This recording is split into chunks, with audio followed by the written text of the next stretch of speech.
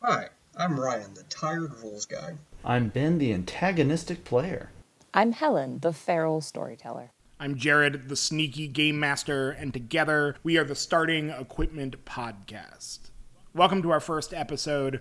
We're trying to be an introductory podcast about RPGs. Not that we don't want to be available and entertaining for more advanced players, but we want to be welcoming of all players regardless of their experience level. So for those of you who are new to RPGs and listening to this, let's start off by what is an RPG. It's a collective storytelling game where a group of players take on fictional characters to explore and flesh out a world controlled and laid out by a single member of the group known as a storyteller and populated the other players. You determine what you want your characters to do and then determine their success through some randomized mechanic, usually dice, but occasionally playing cards or something else. We're going to focus for our first episode on how to choose the perfect game for your group. But first, let's tell you a little bit about who we are and why we love role-playing games enough to make a podcast. My name's Ryan. I grew up with RPGs. My dad played them, he taught me to play them, and I've been playing them for over 20 years. And so for me, they're a way to help me reconnect with my father in one way, but also basically a sort of a part of my culture that I grew up with. I've met most of my friends that I still have through playing games with them, and I really just enjoy the storytelling aspect and interacting with others in this way. Ben, how about you?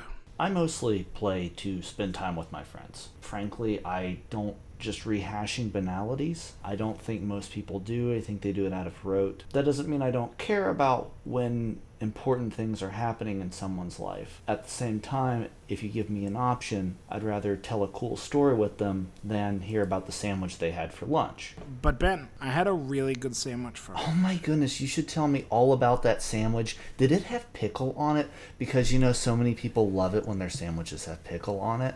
I might not be one of those people, but sometimes I am. Sassy today, Ben. In all seriousness, there was no pickle, but I did have 3 different kinds of meat. Oh my goodness. My sandwich at lunch had pickle on it. I didn't have a sandwich.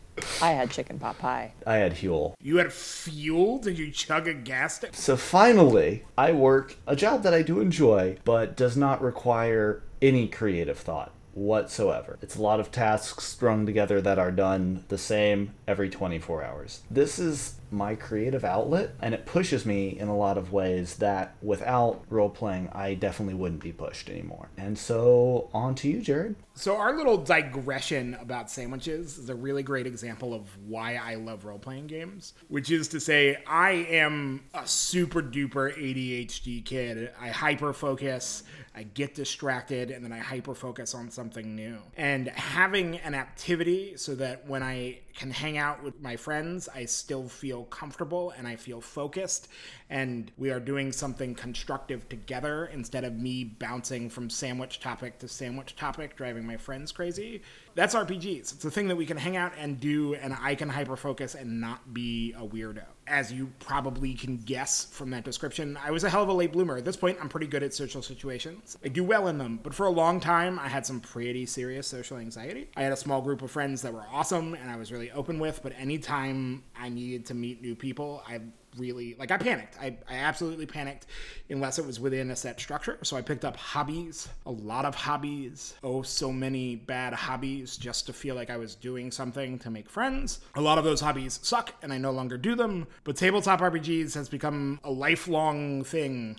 I'm 35 now, and I've been playing since I was 8. Helen, how about you? So I did not grow up with role-playing games. I grew up with fantasy novels, and I painted minis, and I played Magic, and I was always kind of on the outside looking in on role-playing games until I got to college and went looking and found out there were more role-playing games than D&D, which was just nonsense. And then I played a few, and then I found a group, and I have not looked back. I have multiple groups at this point. I play multiple games, and I like being able to write characters, tell stories. I like to use it as an opportunity to channel and practice my writing. I am the person who will write you all of the backstory pages. You are not expected to read them, but I'm going to write them, mainly for me. And occasionally I'm going to go back later and I'm going to reread them. She's not joking. As someone who GMs several games that Helen is in, She's frequently like, so I wrote a 3-page backstory. You can read it if you want to, but I'm going to send it to you regardless of whether or not you read it. Yeah, for that NPC that I have never played, will never play, but that I wrote and statted up for you. I wrote a backstory for the character I played in Ben's Rogue Trader game for all of 3 sessions. And I like it as my social hobby. Like, I like spending weekends with my friends, casually hanging out and eating snacks and playing games, or spending a few hours gaming and eating snacks, or grilling with friends and gaming. And like, it's, you can definitely be there to play the game, or you can even just be there to hang out with your friends and also play a game. And I'm into doing both of those things. I sense a strong correlation between snacks and friends. One of my friends pointed out at one point, he realized it is not that I eat large things, it is that I eat constantly. And that is my life ethos. Okay, so now getting down to the difficult decision of, you have formed a group, you have people you would like to play with. There are thousands of role-playing games out there, so how the hell do you decide what you want to play? Like, how do you pick a game? We're going to break this down into a bunch of questions so you can go down and narrow things down, because it's pretty overwhelming to just start with, what game do you want to play? It's like asking your friends, where do you want to get lunch? Like, you just go back and forth forever and no one wants to commit to anything. We're going to give you a checklist to go down to help you narrow this down. Except it's not even like, where do you want to have lunch? It's like, where do you want to eat for the next week? It's true. It's like, okay, so let's all put a bunch of money into one restaurant now, and hopefully over the course of the year, we can use that credit. So I'm going to give a secret. What you do is you give everyone 3 options, and one of them is bad. So I'm going to give you 3 options. D&D, Blades in the Dark, and Lancer. Spicy take already. Well played, Ben. I see we are making friends. We're starting strong. Okay, so the first question that you need to answer, and this is the core question, this is the fundamental oomph of the whole situation. What kind of story do you want to play? A lot of this question is based on like the genre and style of the game you want to play, and we'll give you some examples for that later. But first, we have some questions that'll help you delve into that larger question. Yes, just generally, like, what kind of story? Like, not knowing anything else. Where do you want to start?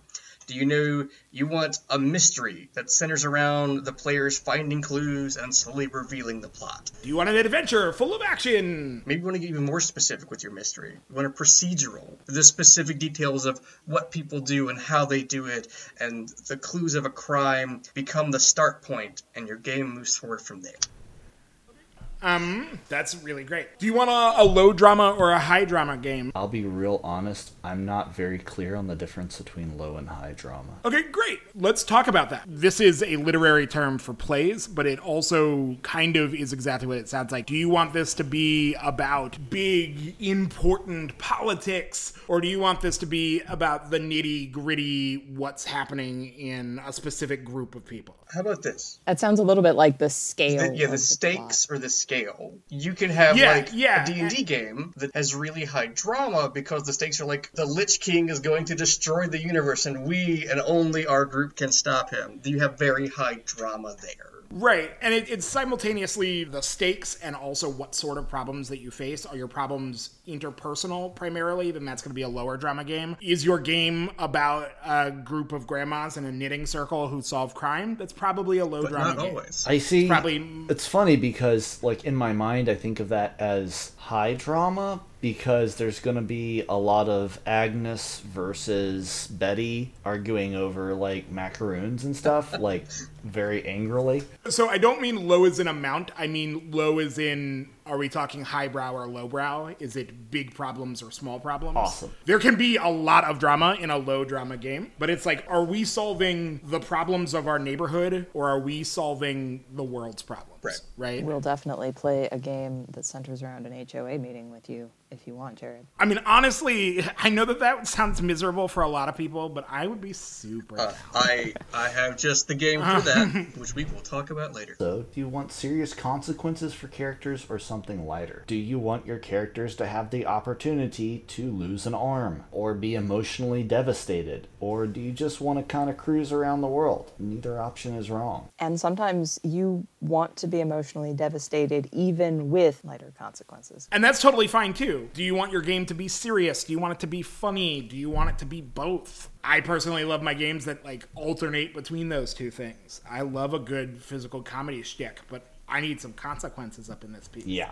And the most important part about answering all of these questions about this, what kind of story do you want to play? This is not one person's decision. This is not your game master's decision that they come to everybody and say, okay, everybody, we're playing this game. It's not that. This is a group decision, and it should be a conversation. If it's your first time with this group, honestly, I've made questionnaires before. You might want to like have everyone a questionnaire to do at home or do one at the table, some way to guarantee that everyone's voice is heard. Also, you can play a one shot or a couple shot and just figure out what you like doing. I know I struggle figuring out exactly what type of game I want to play and putting that onto paper, but once we start playing, and depending on a bunch of variables, I'm going to figure it out. So don't be afraid, take risks, and kind of look around and figure out what you want. And if you haven't had the opportunity to play a number of games, you may worry you're going to make the wrong choice. Let me assure you, you are not going to make the wrong choice. The worst thing that happens if you get yourself into a situation where you're playing a game and you find out the genre doesn't click for you is you stop. That's it. That's the worst thing that happens. And if you want some additional guidance in getting,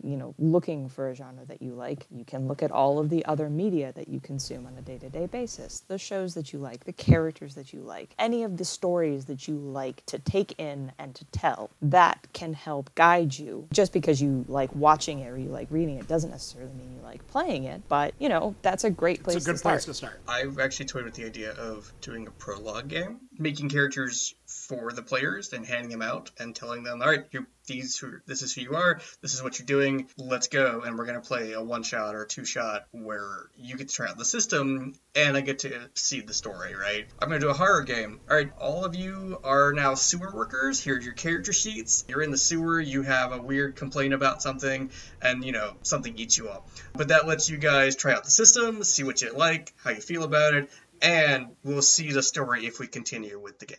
Okay, so the next big question, we're going to get into more detail of all that, and that's great, which is why I didn't stop us. But the next major focus that is going to help you figure out what to play, who's your group? Who are you playing with?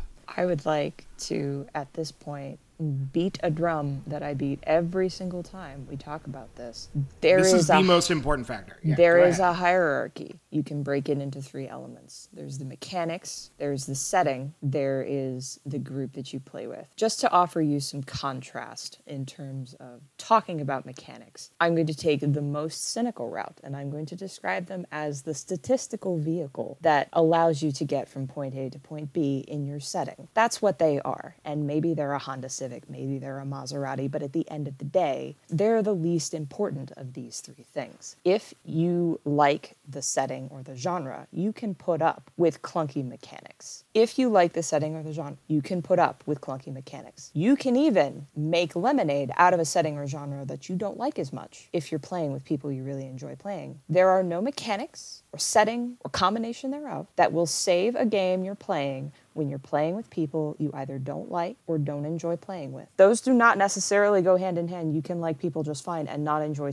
telling stories with that group of people, or you can, choose to play certain games with some of your friends and certain games with other of your friends. That's all fine. Do not put yourself into a position where, for one reason or another, you are forcing yourself to play in a group where it isn't a good fit because you think that one or the other of those 2 other factors, a great mechanic system that you really, really like, or a great setting that you're really excited to play with, will save it. Best case scenario, you don't have fun. Worst case scenario, you begin to resent it, the situation, and come down on yourself for it. Just take yourself out of that situation. I will say, if you find yourself in that situation where you really like the setting or mechanics, but you don't mesh well with the group you're playing with, try and find another group that likes that setting or mechanics, right? Like, I've done that.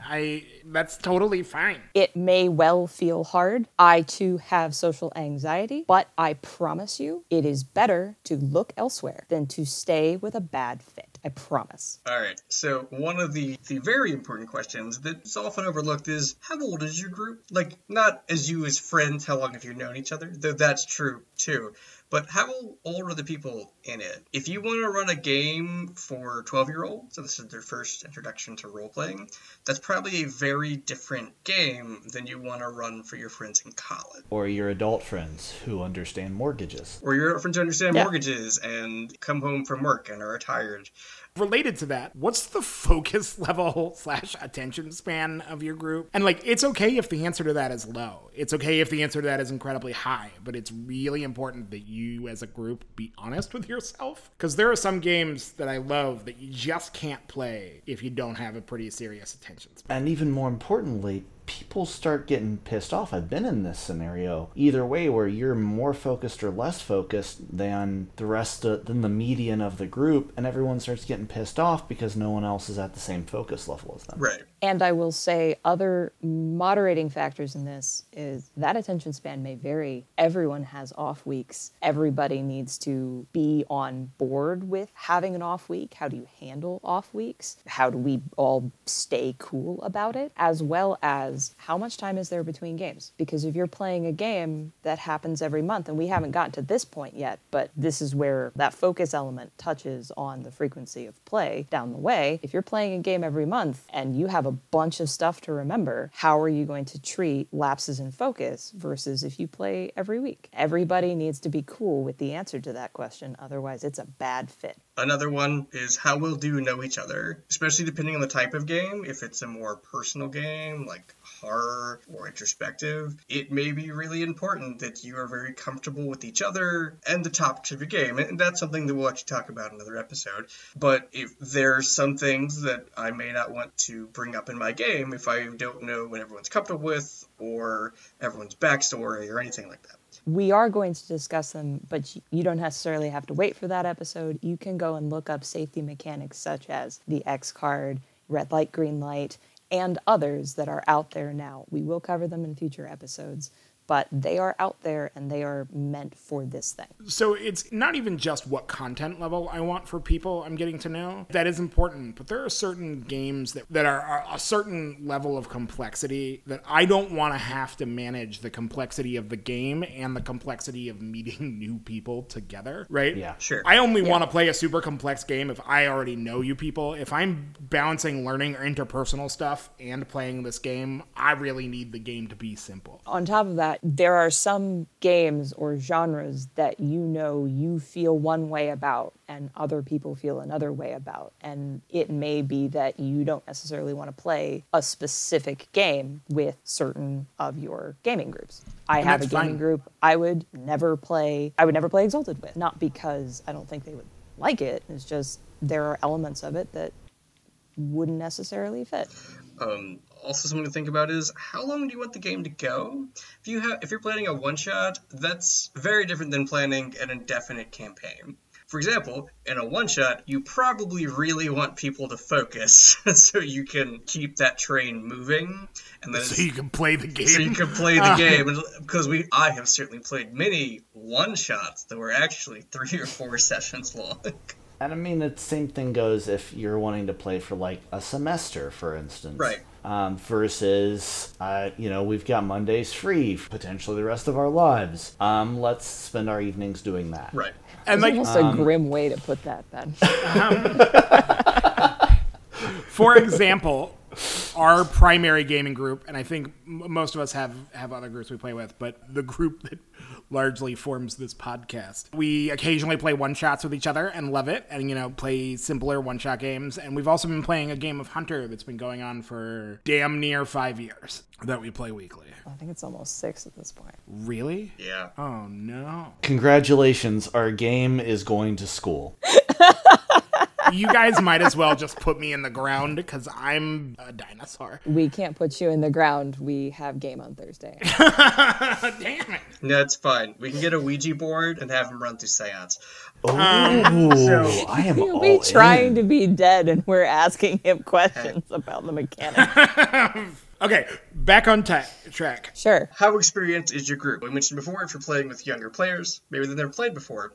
Or even older players. Or even older people players. come to gaming late. That's true. But if you have a bunch of people who are new to gaming, you probably want to consider that in how you plan for things. If you're all much more experienced, you could show up at session 0 and go, all right, here's what we're playing, here's the setting, here's some stuff you might need to know, these are the kind of things we got. Any questions? All right, great, let's make characters and go. It could be maybe much easier to handle that. And most likely what you'll have is a mixed group, where you have people with varying experience levels, and you'll have different questions that come up, you'll probably stumble across different issues, and those things you have to think about and kind of react to. One of the caveats that I really want to give here, and we will talk about this game more and why this is a problem, why this is a factor, not a problem, later in the episode. There are some games, even games that I really love, that I would never, ever play with a beginner. Oh, yeah.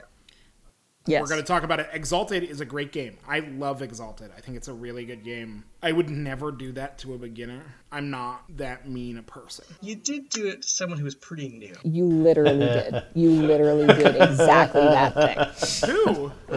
Miranda. She'd only played a few sessions of D&D before. She'd been playing for like 6 months. She called that a Oh few my sessions. God, that doesn't know. Wow, That's still... Jared. I would say you're no longer a beginner after weekly games for 6 months. After we let Exhibit A rest there, let's move on to our next topic. I stand by what I said. I know, that's Okay. That's one of your personality traits. How much of an investment are you looking for, both financially, time, and on the mental load of preparing for game? I'm just going to quickly pause and refer back to that financial question. Don't be that person. Don't pirate games. There are so many wonderful games out there that are pay what you will or that are just free. The creator is just giving them out for free. If you don't want to buy big core books, you don't have to. And I think we've laid out prior to this, and we're going to continue to lay out before, that you don't need to buy a big core book to have a fun and memorable time playing with your game, with your friends. You can play games that fit your financial investment, and you will have fun. Support the creatives in these spaces. Do not pirate games. The margins aren't high on these books anyway, so it's not like you're robbing Activision Blizzard, who just doesn't care. There's actual financial harm here. You know these people. These are creatives in your spaces, in our hobby. Support them. Here. Yep. I completely agree. And to go along with that, you do need to think about how much of a financial investment your game is. A lot of games, you buy a book, maybe 2 books, you buy a handful of dice, and great, you can go. If you're playing basic D&D, and you're not the DM, you're like, all right, you buy the core book, and you buy some dice, and you can play. And there's obviously a whole bunch of stuff you can add, but you can just do that, and you're good to go. Some games are not like that, and you really need to put a lot of money, and maybe even time finding the books, to really get into it. Aside from that, there's a time investment. If you're the GM, you have to prepare a game. Well, I guess it depends on your style and the game you're playing, but you probably spend some time outside of game planning for it and thinking about it, and just the mental load of running it. I've definitely run games before where afterwards I was tired. I enjoyed the games, but there was a lot for me to do. I was tired after each session. And you might be anxious in the lead up to the session. I've definitely had that situation. And if that's something that you think is going to be a barrier to your entry, don't start high. Start low. Start with something that doesn't put that load on you as a GM. Those games are also out there. And I would say that time investment is also a concern for players. There are some games that you can read 20 pages of core rules and be ready to play, right? Those games exist. I think D&D is great in that way. And you won't be an expert, but you can play the game. And then there are games, again, I mentioned Exalted. This is one of the reasons I wouldn't introduce a brand new player, like how I changed my language there. A brand new player to Exalted it's a 600 plus page rule book, and you have to read the whole rule book. I don't know that you have to read the whole rule book. Okay. You have to read 300 pages at least. You do have to read 300 pages of rule book, but certainly the PowerPoint of your flow charts of which charms you're going to buy and at what stage, that is optional. Sure. But yes, you're correct. The investment of, how much do you need to know about the world is actually something we'll talk about later for a few of those games, but also how much time do you have to make a character, how much time do you have to prepare things. You're right, there is a time investment on players too, aside from just, setting aside however many hours to play the game weekly or monthly or whatever. And the last major question before we get into the nitty-gritty is, what type of gamers are you? What excites you about a game? Is it being the best you can be at a certain thing? We call that a power gamer. Is it the roleplay itself? Call that the actor. Or is it the social activity? We call that us. I mean, what is it about the game that makes you want to be there? And you need to find a game that fits that. There are some games that are great for power gamers that really gives you a chance to explore your inner power gamer. And then there are some games that if a power gamer shows up and tries to play, it's going to break the experience for everybody. And I think that it's just important to be aware of that when you sit down at the table. I've done all of those. I've been a power gamer, I've been a role player, and I've certainly enjoyed the social activity. And what Jared just said is the right. This is one of the things the group needs to talk about. If we're having a very calm and sedate game, or we're making our characters and we're telling the story, you probably shouldn't have to worry that much about I haven't been keeping up with my attack abilities or my combat abilities, so that should be okay. Versus a game where we're on a module. You have a track you need to be on, and if you fall behind your track in combat, it's going to be a problem in the module. Yeah. So now that we've answered all of the nitty-gritty questions, we're going to get to the big picture ones that help you pick what game you want to play. Genre and style. What genre and style you want to play is a huge question. So genre is the broad type of game you're playing. It's a very high-level view of your game. It could be horror, action, fantasy, sci-fi, noir. And style is basically a subgenre. It's more specific and nuanced. It's how you want to play. Do you want to be a hack-and-slash adventure game, a gritty, procedural, grand adventure game, high-power romp, heist caper? Here's the thing.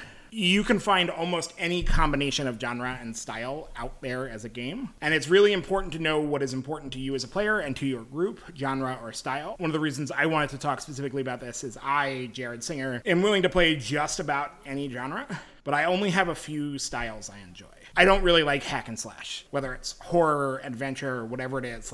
That's not fun for me. Another important reason to think about this, there is a game for the specific genre and style you want to play. I guarantee it. There is, always. I guarantee it. You may have to ask around, you may have to look in places. Or tune into future episodes. And we will cover several of them. But there is a specific game that, if not exactly matching the thing you want to do, is pretty close to it. You can go Drive Through RPG, you can go to itch.io. There are tons of independent RPG developers who have their products out for, if not free, for very affordable amounts. Do you want an anime heist caper? Because I can point you to that game. There is something, whatever niche game you think that you're doing, do you want to be bears solving crimes? I can point you to that game too. On that note, Twitter is also a resource. Because a lot of Barf. the people, like we were saying, are in the sense that a lot of the games that we're saying, the indie creators, particularly who are on itch,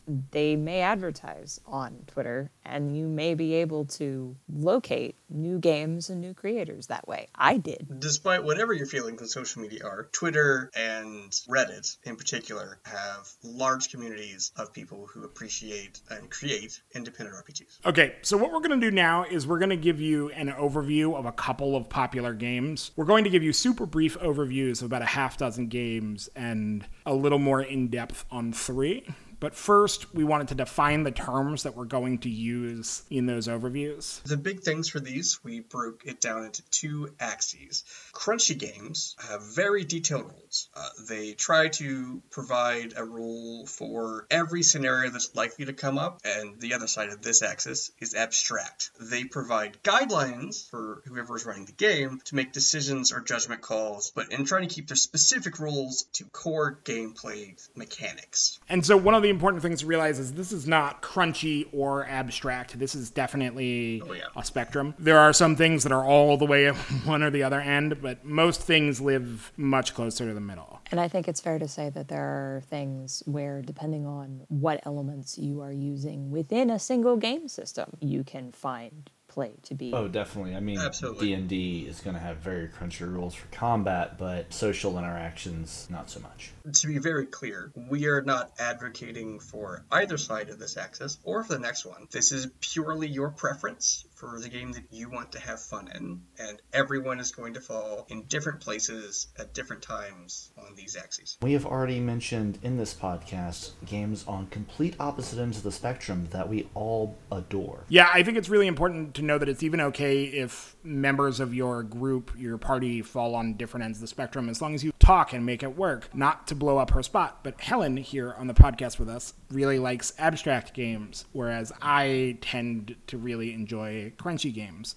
But, like, we've been playing together for 6 years, and it's great. Just because you do tend to prefer one thing or not prefer another thing, you can change in a given week, in a given day, and you can have one group that plays one thing and you have another group that plays another game. The PowerPoint of Exalted Charms and the order of which you take them and their mechanical benefits that followed, that was me. I was talking about me. I was that person. Because I can also do that when called upon. But I maybe don't want to do that all the time. Helen, why don't you walk us through our other axes? So the other axis is going to be between complexity and fluidity. Complex games we're describing as ones that require you to balance and remember a lot of different things at once. Think of it as many knobs and dials to manage many different rule sets for different things that could come up. Preparing maybe for multiple eventualities and having to memorize all of those things. Complex games are often crunchy, but that is not always the case. And an important note that complexity can also refer to the narrative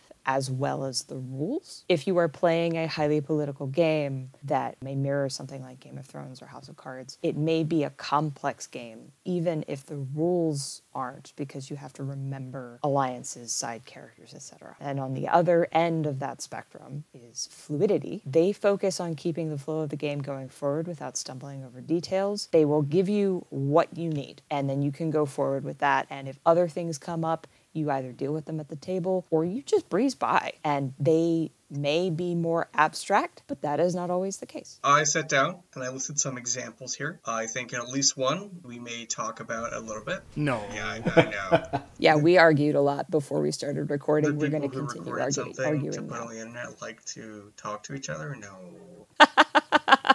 Doing a podcast and arguing, never. So the first one I put down was Pathfinder, which is I feel, crunchy and complex system. If you are unaware, Pathfinder is a... Someone looked at D&D and decided that it wasn't complicated enough in combat. No. When it came out, it was much simpler than D&D was. What happened? So at the end of 3rd edition for D&D, there was too much stuff. There was huge bloat. And Pathfinder was a much more streamlined system that another company put out with a different world, but the same kind of feeling. You have paladins and wizards and fighters and clerics, and you fight dragons and stuff. They've broken off and they've made their own niche in the community. Pathfinder's really made a name for itself. It's very much a tactical game with high drama, high stakes. It is really settled into that niche. It is more complicated and crunchy than Dungeons & Dragons. It wants to present itself as that. It's its own game now. The next one, I said Fate, is abstract and fluid. Fate is a game, if you've never played it. It's a generic system that they give you that's very simple, has very few mechanics in it, and people use it as a toolkit to build their own settings and worlds and games. Fate is one of my personal favorites, but I probably wouldn't play just a Fate game. I'd play a game that I built using Fate. So people tend to call those Fate hacks, and it's really great. Fate is a very, very simple base that you can put whatever you want on it. I think abstract fluid fits perfectly there. I think they've done a good job demonstrating across the line of Fate games that are out there what you can do with it. That was my example.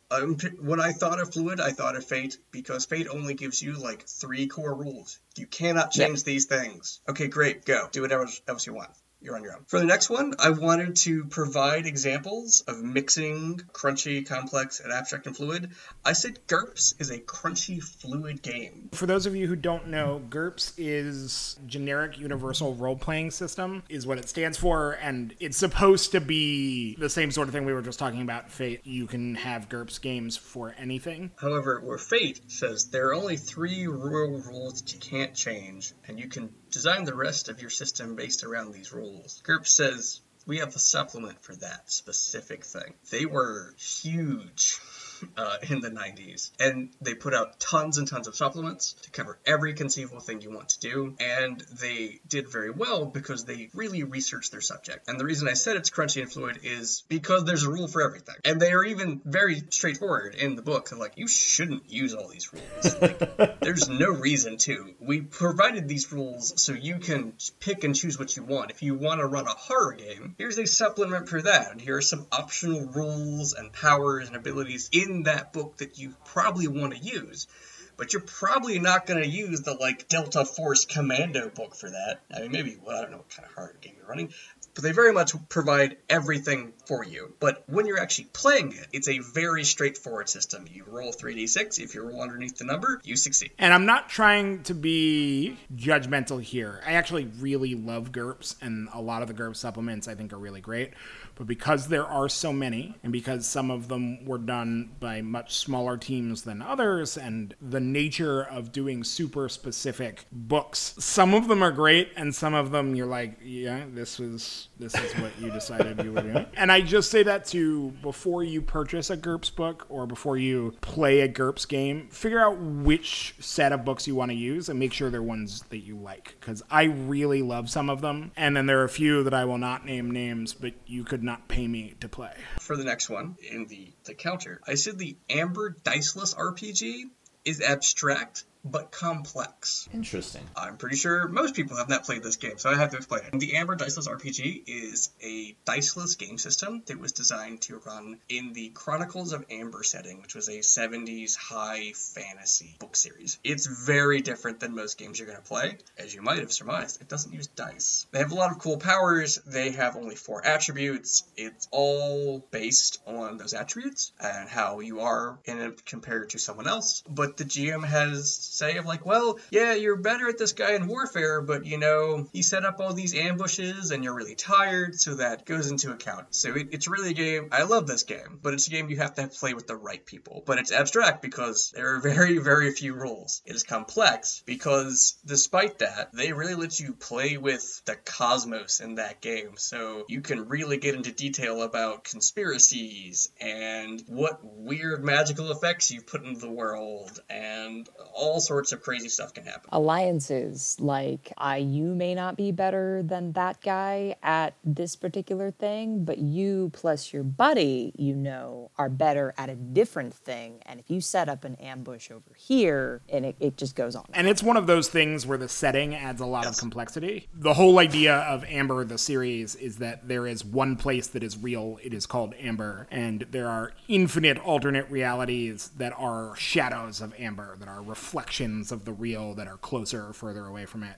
So you and your characters can literally go to an infinite number of realities, and it's from a time when sci-fi writers did a lot more shrooms. You're not wrong. There's one game that comes to mind that has a lot of similar elements, but is legally distinct for very important reasons. Lords of Gossamer and Shadow, as an example of taking a setting and modifying it or updating it, changing little things in order to flow differently. There are a few games that people put out that try to extract the system from Amber and do it in a different or at least non-branded setting. But we can talk about those another day. Exalted, which we have mentioned before, I put is both a crunchy and a complex system. And a system that we all love. Sure. There's nobody in the world who's going to argue. And a setting that's great. Exalted is one of the most complex games out there because both its setting and its rules are complex. And that's why, like, Exalted can be really overwhelming. It can be, but it's also freaking sweet.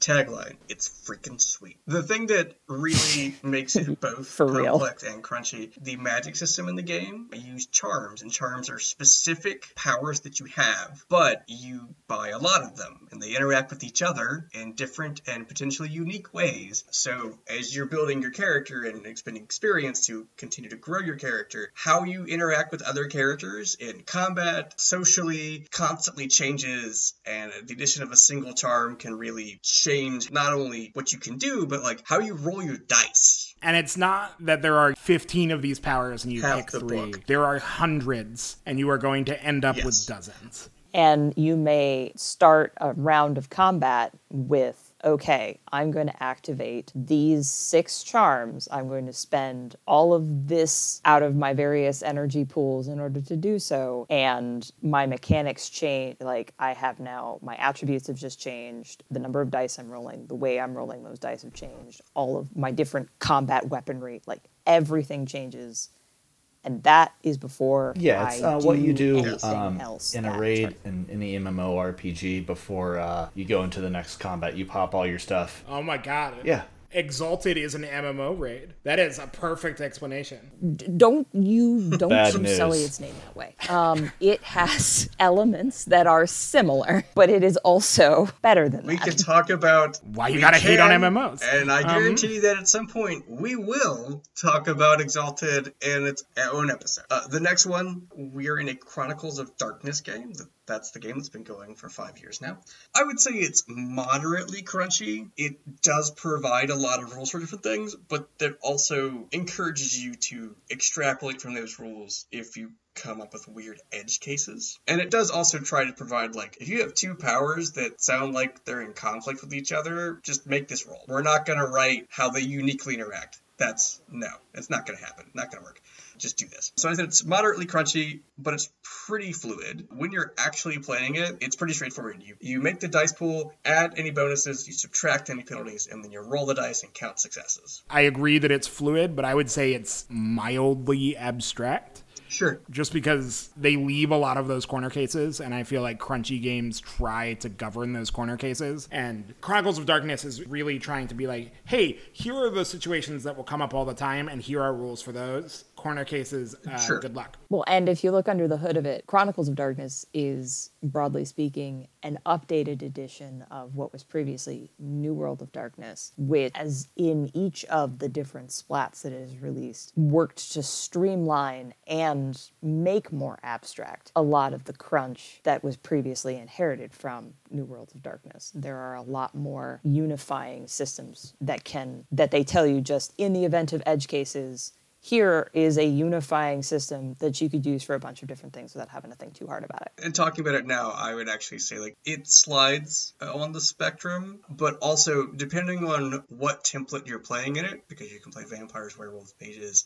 sin eaters, mummies, changelings, depending on what you add, and the more things you add, it changes how crunchy and abstract and fluid it is. If you're playing a mage game, it is much more crunchy. That's fair. But I will say that regardless of what splat you're playing, I think that this is closer to the center of that axis than either Fate Absolutely. or Exalted, right? Fate and Exalted are way at the end. Absolutely. And the games we have provided, yes, this is very much a generally centered, very balanced game. And then we're to the next one. May I insert one in here before we move on to the next one? Each of these things we've talked about is a bigger game, and I want to give an example of one of those indie games that we were referring to before, which is freely available on the internet from the creator himself, Goblin Punks. What? Which is an abstract, fluid game. It is 1 page. It has a core mechanic of you roll a number of d6s, and I think you pick the highest one is compared to a chart, and like 4 and 5 is a success with a caveat, 6 is a success, just a success, and 3 and below is a caveat that you pick and a failure. That's it. Yep. That's the whole That's the system. rule. And there's no setting. There's the implied setting of you are a 15-year-old goblin hanging out with your snot-nosed 15-year-old goblin friends, and you're going to go do bumming around town teenager stuff. Yeah. What that means is entirely up to you. And when we talked earlier about mental load, and we talked about how much time you have to take to prepare a game, it's entirely up to you. I wrote like a page and a half of setting when I've run Goblin Punks before.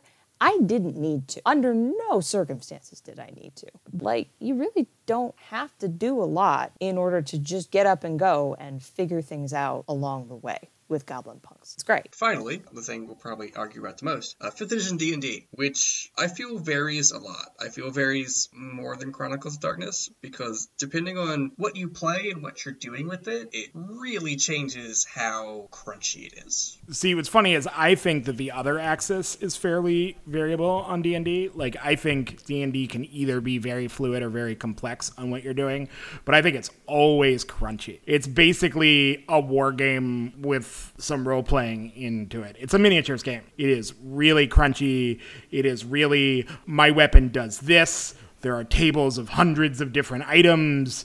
You gotta go through your sheet of here's the 46 items I have. Oh no, I used half a bushel of marbles. Good thing I still got the other half. That's why I said it really changes based on crunchy. Because if you're not doing combat, if you're doing social interaction, there are no rules. That's all abstract. Okay, but every D&D game has combat, and the combat is always super Sure, crunchy. the combat is, they very well define, like, in combat, these are the things that we provide for you. Outside of that, there's much less. And for how fluid or complex it is, I feel really changes based on your class. If you play a fighter, I hit it with my sword. I think I'm going to use my action surge on this turn. Oh, and that's gone. Okay, until I have a short rest. So I'm just going to hit it again next turn. And if I get hurt, I'm going to use my second wind. All right. I agree. I think the fluidity versus complexity can vary a lot. So something Helen brought up before we started recording is your level also really changes things a lot, right? Everyone at first level is pretty fluid. Like, even if you're playing a wizard or something. But, at 15th level, the fighter has more to do, but is nowhere near as complex as a full-on spellcaster anymore. Oh yeah, with 5th ed in particular, you're not really playing your class until 3rd level. Agreed.